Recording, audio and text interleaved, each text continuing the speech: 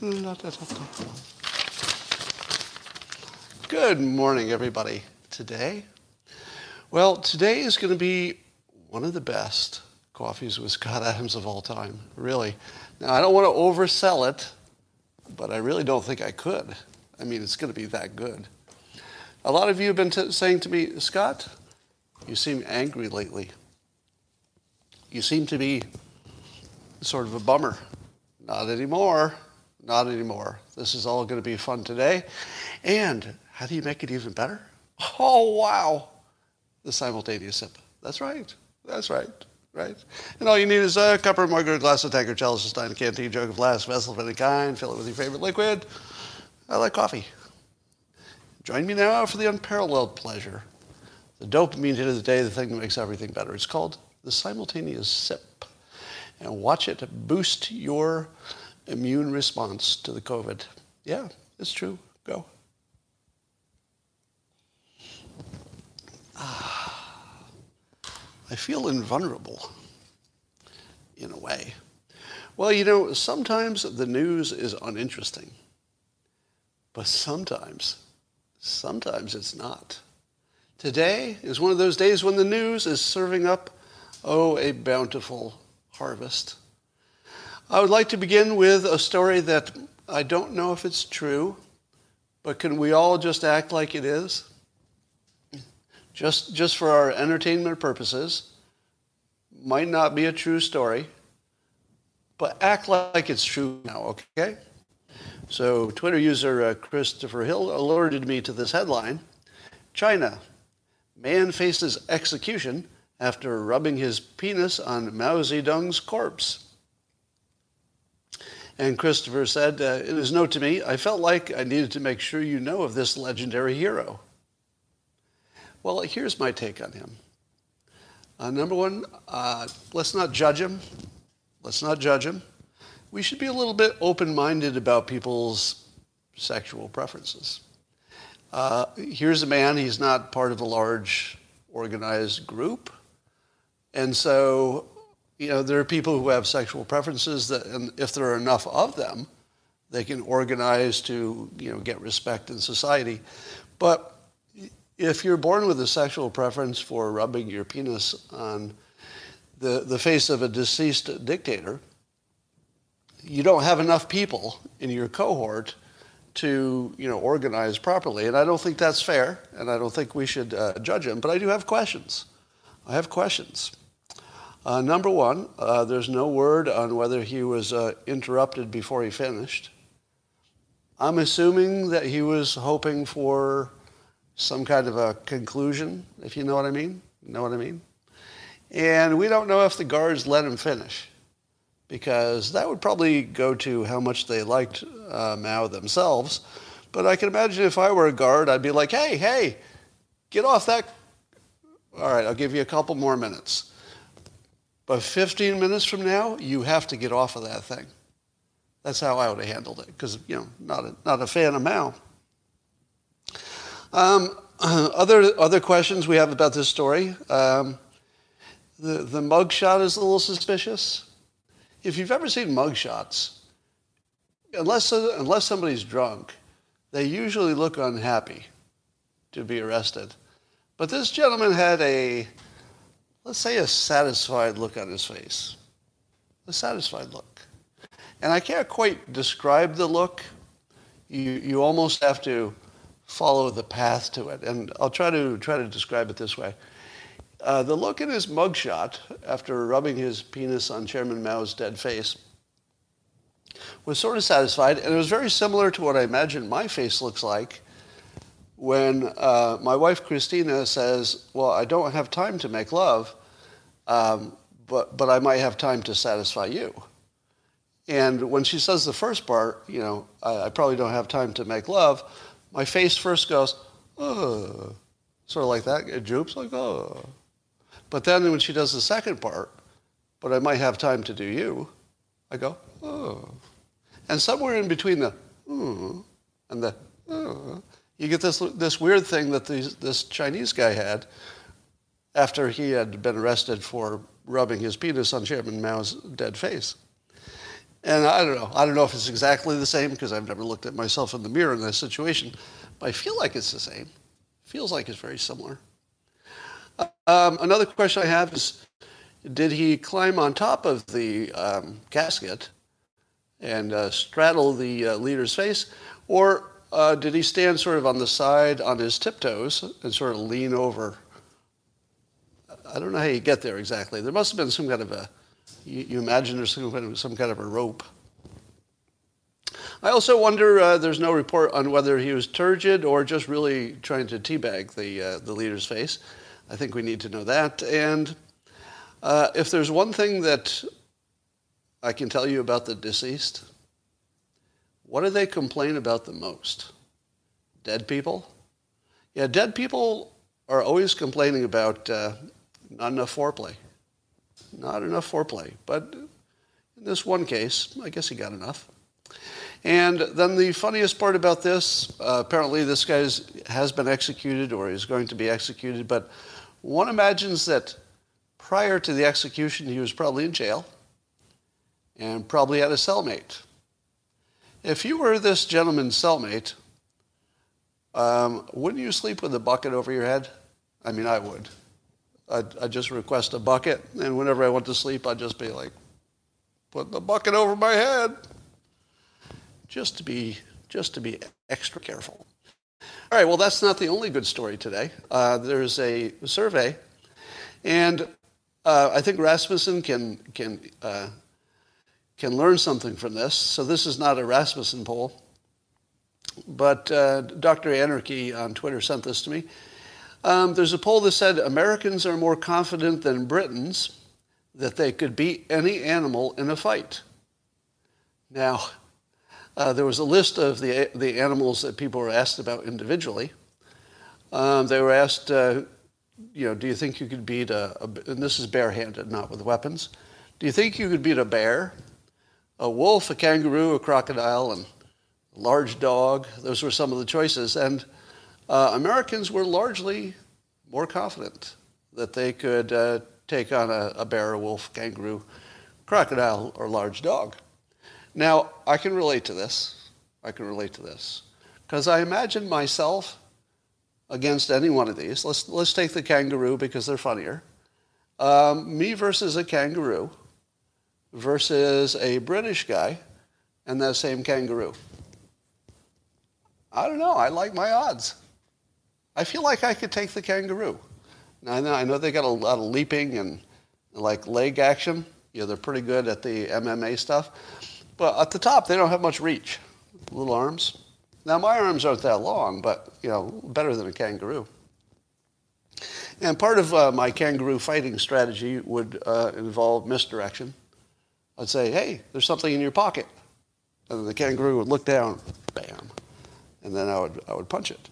But I don't think the British, they don't know how to fight dirty. Not like Americans. I mean, you put me in a fight with a kangaroo, am I going to do the follow all the rules? No, I'm going to kick the kangaroo in his kangaroo balls. I'm not going to fight fair. But, I think the British are like, all right, let's do this. Let's do this the proper way. And then the kangaroo kicks their ass. So I can understand the survey. But here's the funniest part about the survey. It wasn't all about big animals. Some of the animals that people were asked if they thought they could beat it in a fair fight included a medium-sized dog, a goose, a house cat, and a rat. And surprisingly, as Dr. Anarchy points out, 25% of people in America don't think they could beat up a rat. Now, as somebody pointed out, this might have more to do with how seriously people took the poll. I think 25% of the people would be jokesters and say to themselves, I think it'd be funny if I answered this poll saying I can't beat up a rat. But I could also imagine 25% of the country saying, I'm not going to get near a rat. How many women would fight a rat hand to hand? I don't even know one. In fact, I don't even know any men who would fight a rat. So maybe this answer is pretty smart, because if I saw a rat, imagine you go into your basement and there's a rat there. But unlike a regular rat, this is a fighting rat. And you see the rat get up on its back legs and gets into a fighting stance like this. What do? Do you say to yourself, I'm an American, damn it. You're not fighting any British guy now. And I would just probably go in and fight that rat. And probably, 2-to-1 chance I'd win. But I can imagine a lot of people would go into that basement, they see the rat up on its back legs with his little front paws up in fighting position, and they say to themselves, I'm out of here. That rat looks crazy. And they just run away. So I think maybe this is an accurate survey. I'd also like to think that I could be a medium-sized dog in a fair fight. But, Americans. Americans, we think we can do everything. Well, Hunter Biden's artwork, as you know, is going to go up for sale pretty soon, and there are questions about the ethics of it. One of the people asking questions about the ethics is Walter Schaub, who headed the Office of Government Ethics under Obama and shortly under Trump. He lasted a little while. And he says, shame on POTUS, meaning Biden, if he doesn't ask Hunter to stop. If that fails, he should ask that the names of buyers be released and pledge to notify us if any buyer ever meets with admin officials. To me, this seems like a quite reasonable ethical stand. But what it really tells me, to use actual words, what it really tells me is that Don Jr. needs to get into the art business. May I make just a brief pause to give some advice, some financial advice to Don Jr.? Don, if you're watching this, I know you get a lot of advice from a lot of people, but this is some solid economic advice mixed with art. If I were you, I would get busy making some art, and I would do stick figures, and I would have those stick figures acting out Hunter Biden snorting coke off a stripper. That's right. I would do a stick figure drawing of Hunter Biden snorting coke off a stripper, and then I would put it up for sale for $1 million. Signed, Don Jr. Now, somebody might buy that thing. If there were only one. And if you knew that Don Jr. actually painted it, and it was literally stick figures, and you could tell that his own hand had painted it and he signed it, somebody might pay $1 million for it. But I think it would be funny just to do it. So if nobody pays anything for it, it's still funny. Now if let's say Don Jr. made this painting and then turned it into digital art and sold it as an NFT. Now, if you don't follow the crypto world, that doesn't mean anything to you. But you can sell a digital version of something that's sort of certified by the blockchain to be the original. You could probably get $1 million for it. And that's real. You could probably actually legitimately get $1 million for the NFT. Now, it could also sell for $5,000. It'd be embarrassing, so I'm not sure you do it. But all right, here's some more reports from fake news. So the first report of fake news is the Florida Sun Sentinel reported that Florida, I guess this was yesterday, they said the state hit yet another record number of new daily cases on Sunday. But is that real? Did they really hit a record number of daily cases in Florida, which would make Governor DeSantis look like a bad governor? Well, no. It's fake news. Apparently, the CDC released, they combined multiple days into one so that one day inadvertently looked like a record. So that's fake news. Now, that's not to say that the COVID situation in Florida is good, because it doesn't look that great anywhere at the moment. It looks like everybody's having some Delta variant problems. But at least that news was fake. Here's another one. This is implied fake news. So I couldn't really call this fake news, but it's sort of implied fake news, which I call implied fake news. I don't really call it that, but Let's call it that. So in a CNN opinion piece, so this is not the news, this is an opinion piece, Stephen Collinson, you might know him as a Trump attack dog, but he writes about other stuff too. And he says, he just puts this in a story about COVID. He says, this at a moment when pediatric units in his state are filling with young COVID patients. I think he's talking about Florida. So do you think this is true? It's in an opinion piece, but it says pediatric units in his state are filling with young COVID patients. What's that mean? What's it mean to be filling? Question number one, how much capacity do pediatric units have in the first place? Because kids don't die that often, right? Wouldn't you imagine that a pediatric unit would be small by its nature? So that's the first thing. Are we filling up something that was small by its nature, like a phone booth, which would be no big deal? At least in terms of numbers, it wouldn't be a big deal. It would be a big deal to anybody who lost a kid, obviously. But you kind of need that, right? Don't you kind of need that? Secondly, what does it mean to be filling up? Define filling up. If you had a pediatric unit, don't you think that you would operate it at 60 to 80% capacity every day anyway? So don't these things run at 60 to 80% capacity? So what does it mean to fill it up? Because he didn't say it's filled up. He said filling up. Right. So I think 60 to 80% is normal. Suppose they went from 60 to 80%. It's a human tragedy for anybody involved in the actual illness. But would it be fair to say that the units are filling up? Well, sort of technically. They would be in the direction of filling, but are they in trouble?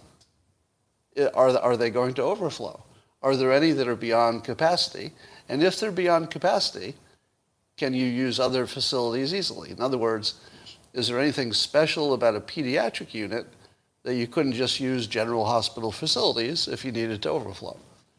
So this is the sort of statement that is probably technically accurate, that the pediatric units are getting more patients than normal, so i.e. filling up. But will they fill up?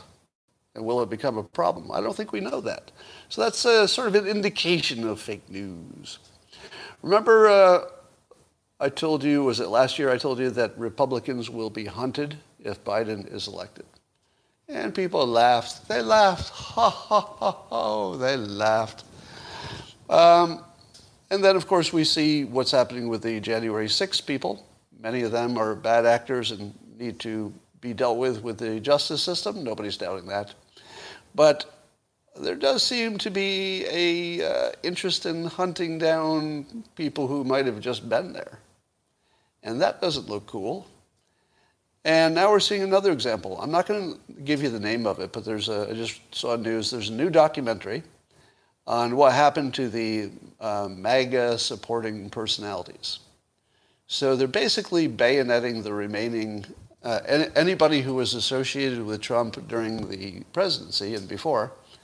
They're trying to put them on a list in this documentary, whose name I won't give you, to destroy whatever's left of their reputations.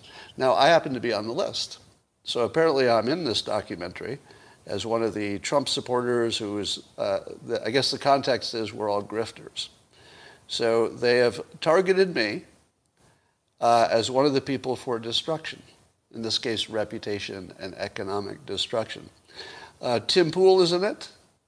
Now, interestingly, at the time that I first said that MAGA supporters would be hunted down, Tim Pool was one of the people who publicly said that was, crazy, that was going way too far.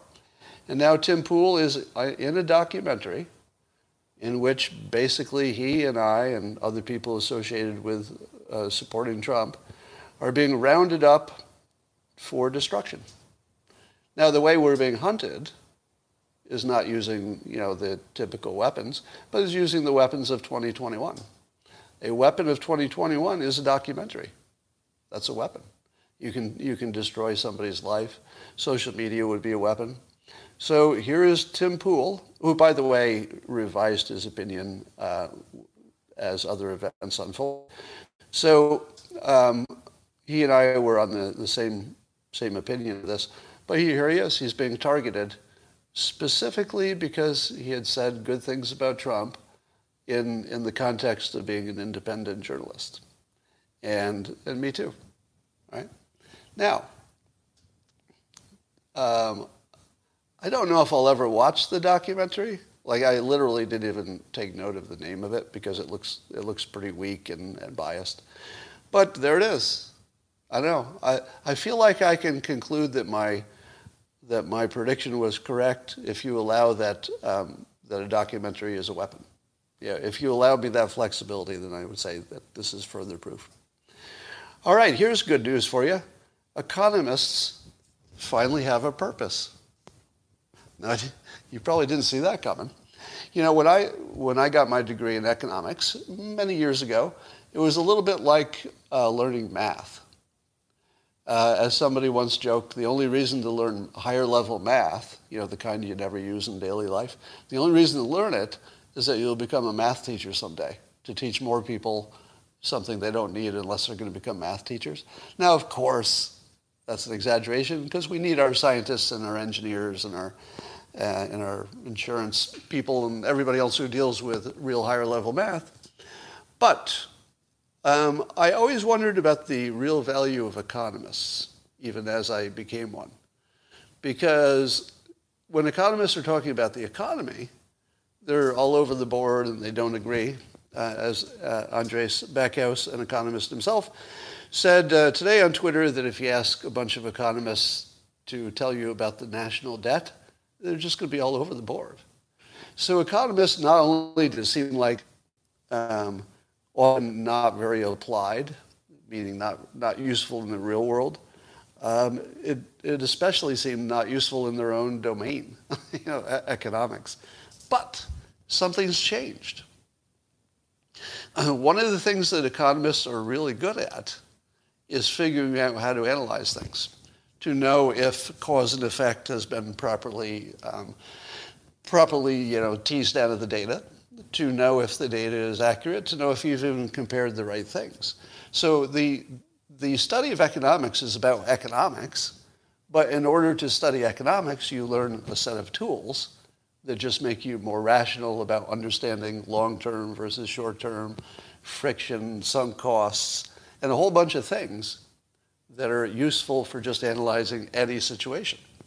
And so I noted today, because I saw another example of it, whenever an economist, somebody who actually has economist in their profile, whenever an economist enters a conversation,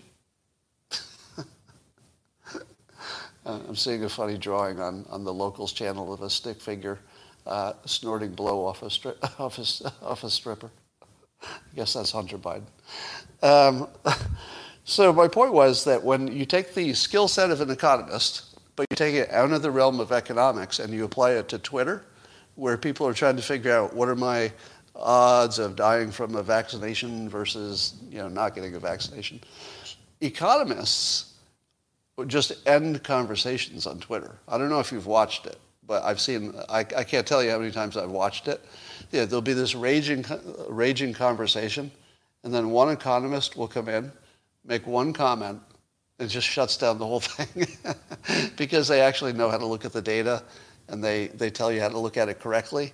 And the first time you hear how to do something correctly, even if you were not an expert, you say to yourself, oh, crap, that's right. Right? But you have to hear it usually. It's the economist who says, remember, you know, this is a sunk cost. You shouldn't count that, or whatever the topic is. As soon as you hear it, you say, oh yeah, that is a sunk cost. It doesn't matter because it's already spent. But lots of the economic stuff, you know, you need to hear it before it sinks in that it matters to your current topic. So I would say that here's my idea. My idea is that we should look to economists to help us on the logic. Because economists have a weird combination of math and statistical and psychological skills. Because economics is partly the math and partly what humans do. How do humans behave? What is their psychology? So if you take those two things, understanding how math and logic and comparing things work, and you bash it against the psychology of how a human behaves, you're in really good shape for figuring out how to analyze anything in politics.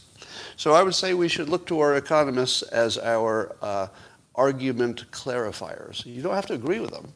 You could get a different conclusion than they get, but let them clarify how to look at it. Just, how to tease it out. So this is my insight for today. The economists, as a class, went from largely useless, not completely useless, right? The ones working in important fields, doing important things, yeah, they're useful. But 95% of people with an economics degree are not going to do any economics. They're going to do some other related thing. But now they might be the biggest asset we have in the world because economists are uniquely suited for fixing arguments. All right, here's a update on the election. Big lie. The big lie. I use the big lie to refer to the idea that we know for sure that the election was either fair or unfair. We don't know for sure. We don't have any evidence that there was widespread fraud. Well, let me say, we don't have court-validated proof of any fraud. But so it would be a lie to say it didn't happen because we don't know. Nobody could audit it at the level that would give you certainty. But the new news is that Dominion Voting Systems is suing Newsmax and OAN, One American News Network, and former Overstock CEO Patrick Byrne for defamation. Apparently all of those entities and Patrick Byrne have said things that now Dominion probably feels that their business has been so damaged that they need $1.6 billion in compensation. Now, here's my question, and can somebody who knows something about the law sort it out for me? And the question is this: does this open Dominion to discovery? Excuse me, got to reboot the Locals platform.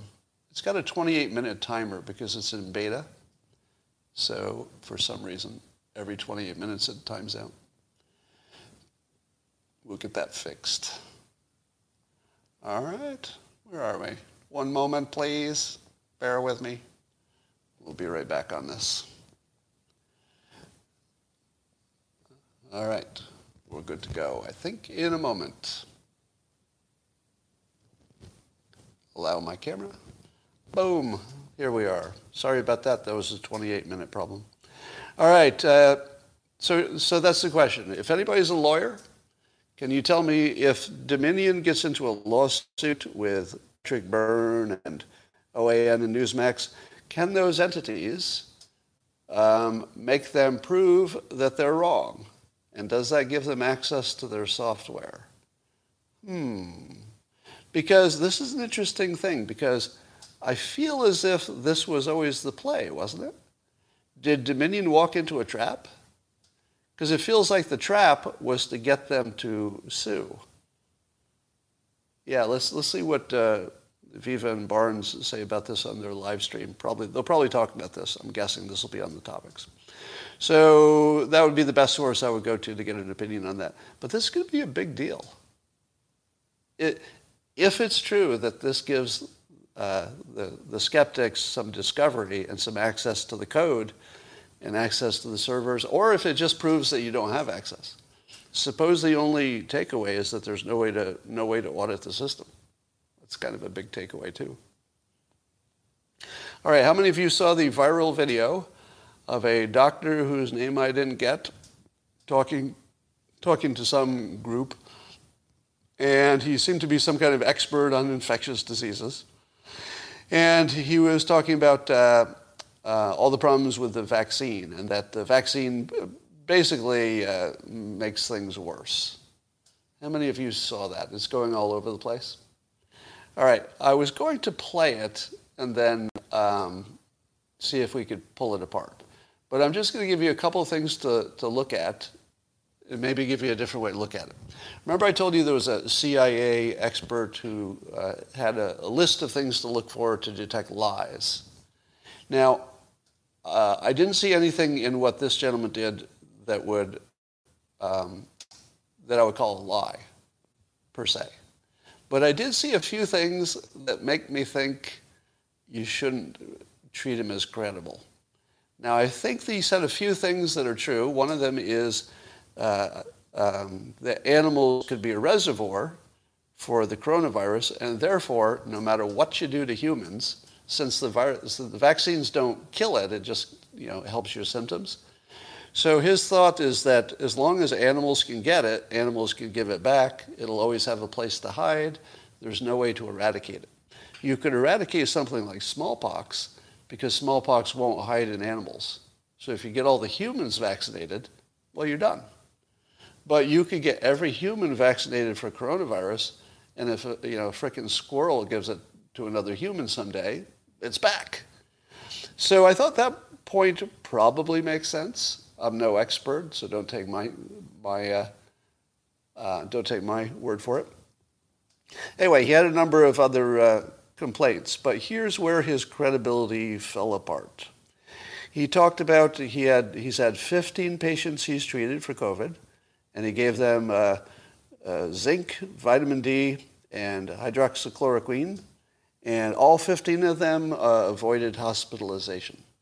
And therefore, he says, you've got these treatments that are great, and they're an alternative to vaccinations, and he treated 15 patients, so he's confident that it worked.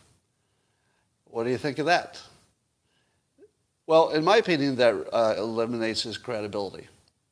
Because if he'd said, look at these studies, I would have said, oh, he's got data, he's got studies, we can look at them, they're either right or wrong, but at least it's scientific. He's telling us to look at studies.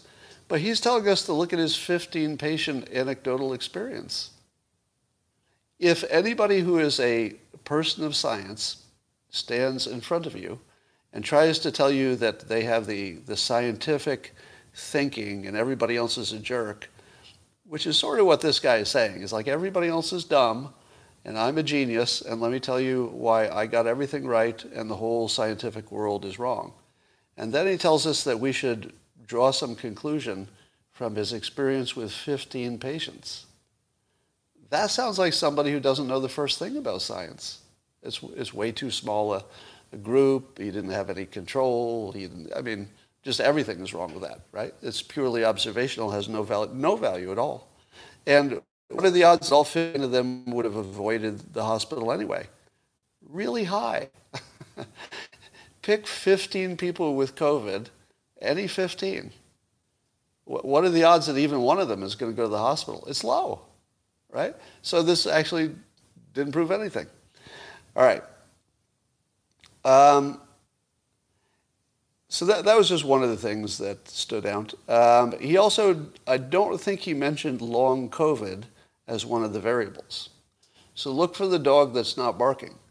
Don't look just for the things he says that are true, because there are a bunch of them in there that look to me to be true, or they sound true, or they sound convincing. But he doesn't mention the benefit of vaccinations for protecting against long COVID, which would be a gigantic part of the whole decision. If you leave that out when you're talking about that topic, I feel like your credibility has to take a big hit there. So those are the things I look at. Does somebody look at anecdotal stuff and try to sell it as persuasive? That's no good.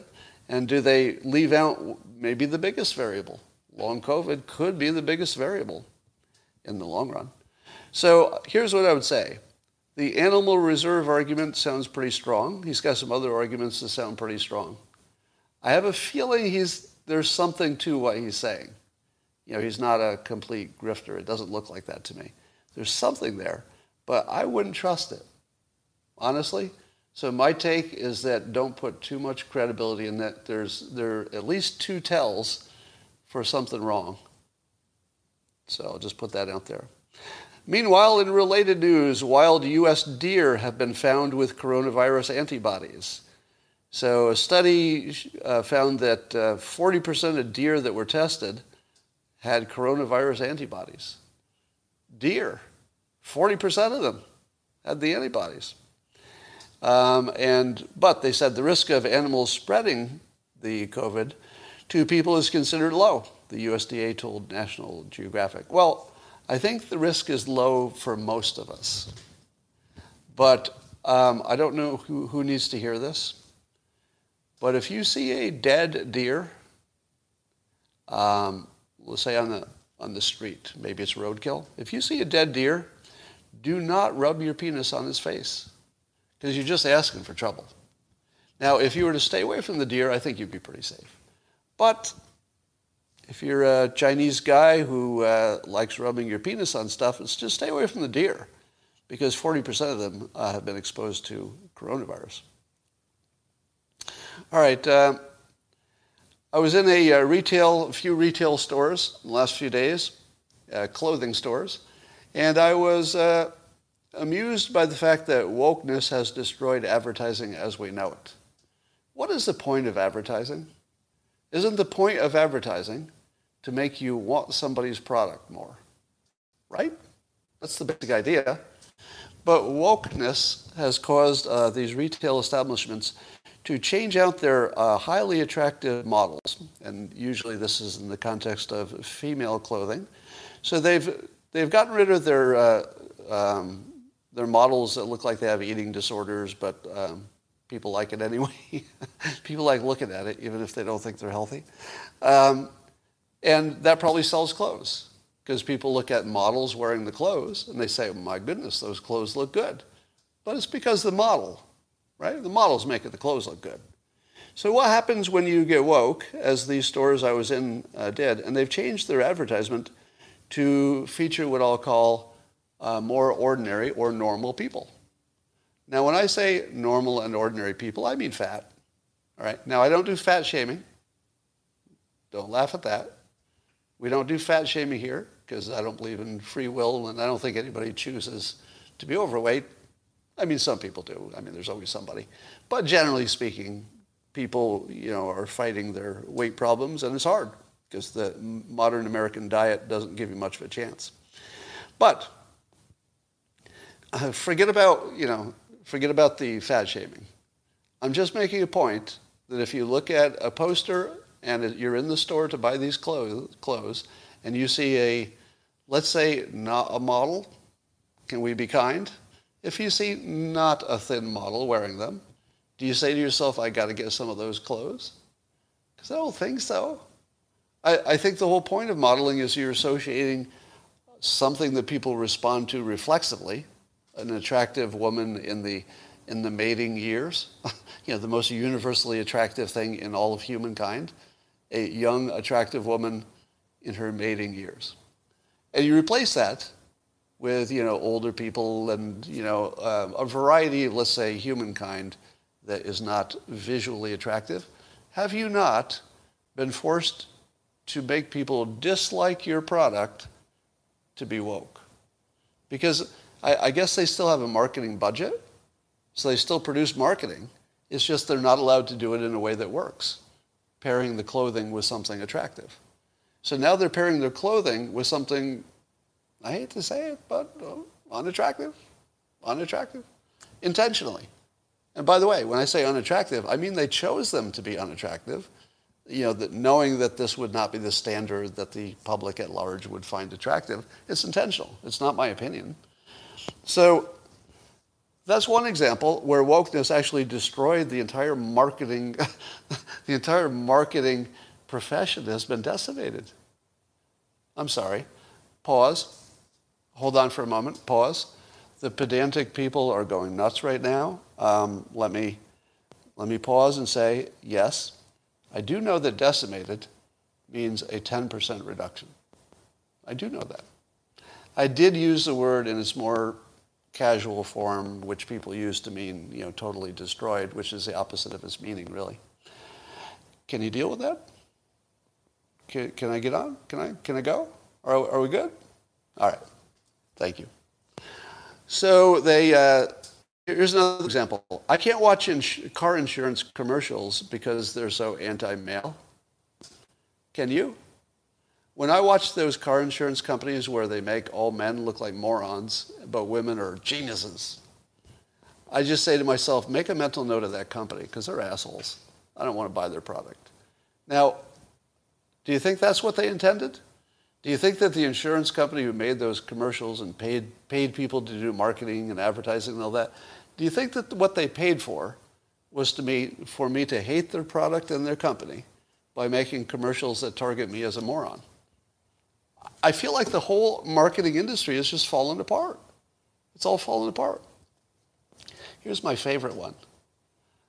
Did you hear what was Subway, the Subway sandwich people? So apparently there's some pushback about having Megan Rapinoe as part of their advertising campaign, because some people are calling her un-American for protesting, the flag. Now, poor Subway has had some bad experience with advertising. Do you know what I mean? Yeah, they had Jared as their symbol. Now, I don't want to get in trouble for saying something about Jared. Is Jared in prison? Somebody says he's in prison. Let's just say he was accused of being a pedophile. So that was their first take at marketing was to associate with a pedophile. And they thought, well, we can't make that kind of mistake twice. We're never going to make that mistake twice. So they decided to go with a good American, all-American Olympic athlete who is now being branded as anti-American. Now, if you asked her, she would not say she's anti-American. So, I think only Megan Rapinoe gets to say what she is in her mind. But certainly the way people are perceiving her as anti-American, we're not going to argue with that, some significant portion of the public. And so how did wokeness work out for Subway? So Subway gets bitten by an accused pedophile and goes to the wokeness, cesspool, and it just like gets killed twice. So marketing is not so useful in these days. Now let's talk about the Rasmussen poll. They did a poll on do you agree or disagree on this statement. Defund the police has to happen. We need to defund the police and put that money into social safety nets. So that was the question. How many people agreed or not? Strongly agreed, 12%. Somewhat agree, 19%. So we got 31% that agree in some fashion with defunding the police. But somewhat disagree, 12%, strongly disagree, 51%. So the big majority disagree with defunding police. And then not sure, 6%. Now remember I always tell you that 25% of every poll are morons? Where's the 25% in this one? It's sort of hidden a little bit. I'll speculate. First of all, the people who somewhat agree that on defunding the police, that may not be what you think, because I'm in that category. I somewhat agree. And here's what I mean. If you ask me this question, do you somewhat agree to move some money from the police budgets to social safety nets, I would answer as someone who was a manager of large budgets for a large corporation. Hold on. This is going to be better than you think. Don't get ahead of me and think that I went all Bernie Sanders. You'll like it. Just hold on, okay? Here's my argument. If you have managed large budgets, you know the following is true. You can always make them better. So there's a large budget for police. There's a large budget for social services. Anybody who's ever worked on budgets will tell you what I'm going to tell you right now. You could do a better job with those budgets, because you always can.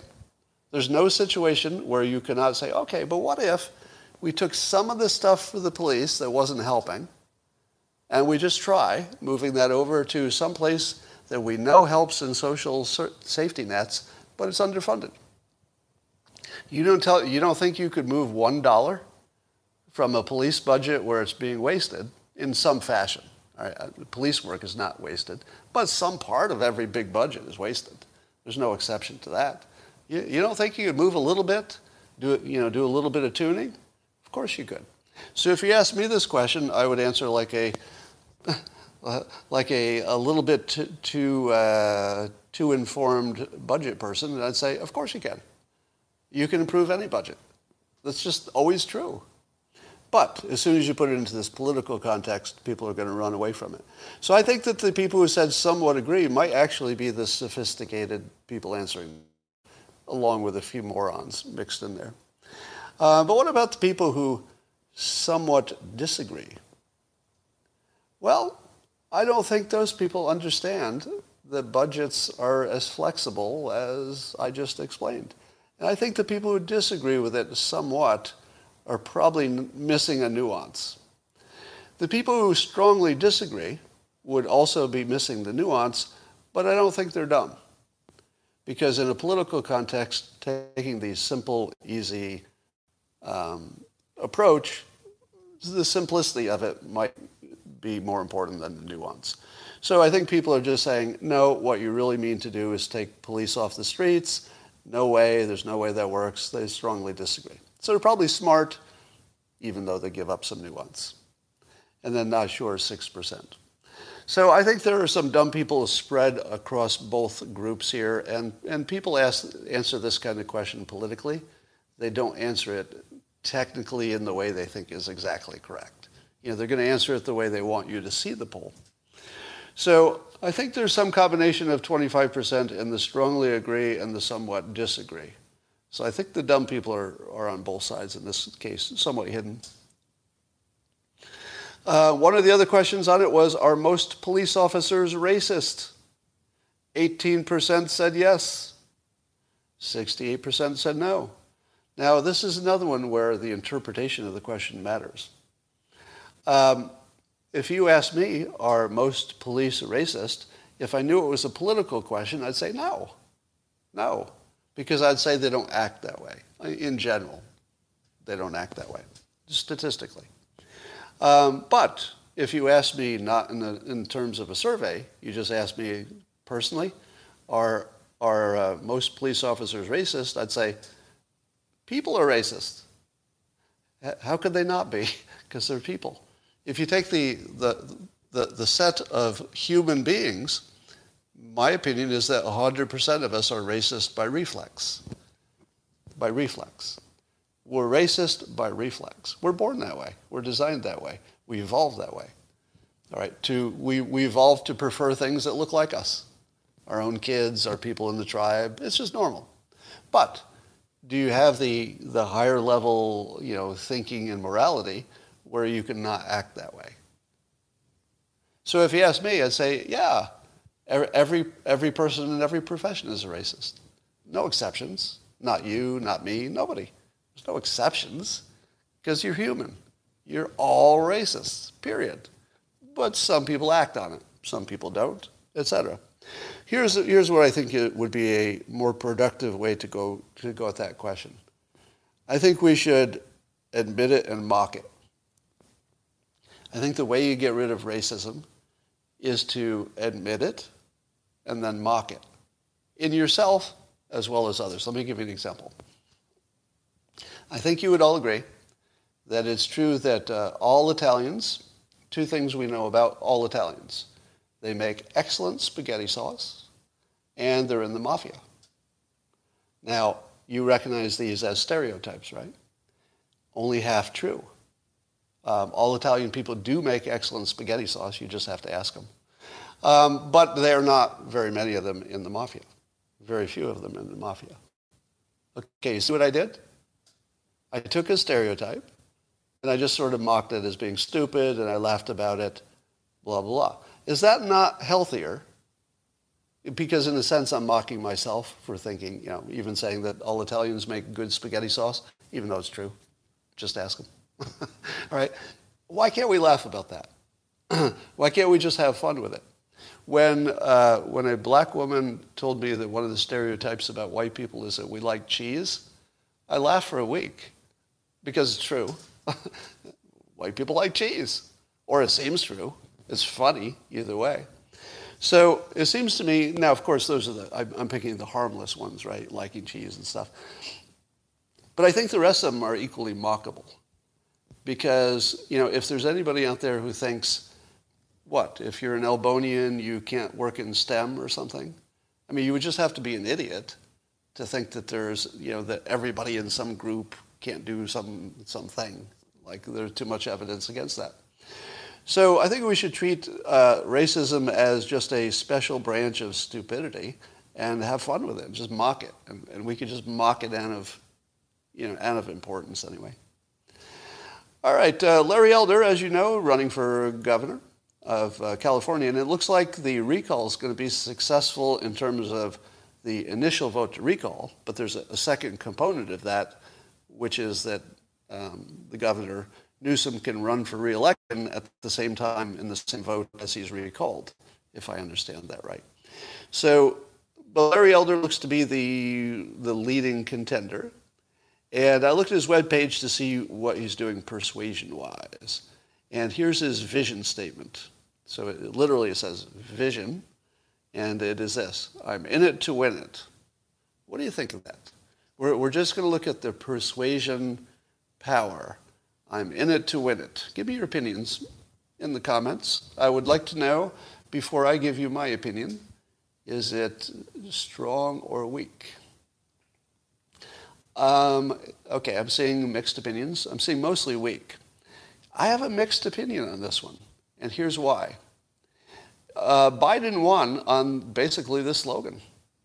I think Joe Biden won based on telling you he could win, because they wanted so much for, at least the people who voted against him, wanted so much for Trump to leave that the only thing they wanted to hear is that he could win. They didn't care about anything. Nothing else mattered. Just, can he win? And maybe Newsom is in that same situation. He's not too popular at the moment in California.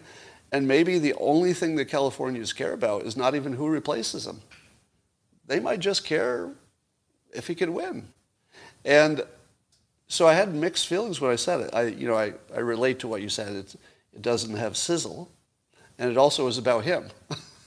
I would never do a slogan with I in it, because it's talking about him. I'm in it to win it. It's about him, right? So Larry, if you watch this, it should be more about the state. That would be what would appeal to me best. And I'll tell you what I'm hungriest for as a citizen of California: competent and ethical management. Competent and ethical, you got to throw that in there, management. And because it's a Republican, you got to throw in the ethical so people will know that you care about that stuff. I'm sure Larry Elder does. So I don't know how to make that sexy, but if you told me, look, I'm going to run against Newsom, you've got problems with the pandemic, schools, water, electricity, forest management, homeless, and borders, and none of it is being managed competently and ethically. So if you gave me that proposition, look, you don't have competence and you don't have ethical leadership, I'll give you that. Boom, I'm sold. Because it's an easy sale, because people are unhappy with what's happening there now. They're looking for a change. But I'm in it to win it.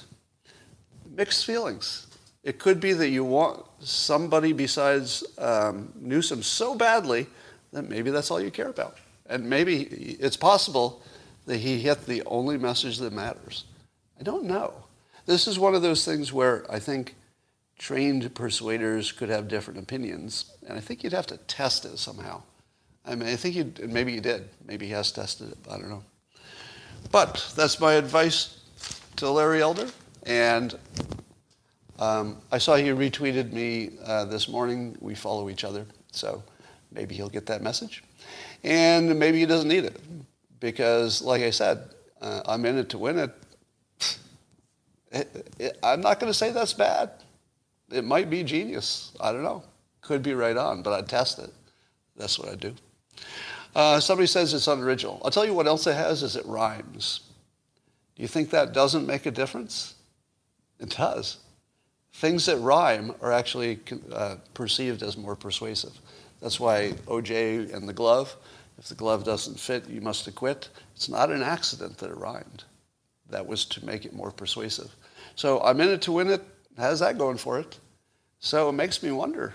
It could have been professionally designed. Maybe he had some advice on that. But I'm very curious if it's been tested. As opposed to what? In it to lose? Well, in it to provide competent and ethical management. I don't think Californians are looking for a lot of sizzle. I mean, we like it. You know, it's the entertainment state, right? You know, we like our Arnold Schwarzeneggers and stuff. But I feel like we're just desperate for somebody who can just manage it. I don't know if that's, you know, what Larry Elder will look like to voters, but that's what we need. Well, I guess it's been 28 minutes because locals just shut off. And I'm going to end this stream on YouTube, and I will talk to you tomorrow. Oh, yeah, to say we're in it to win it. That would be better. You're right. Bye for now.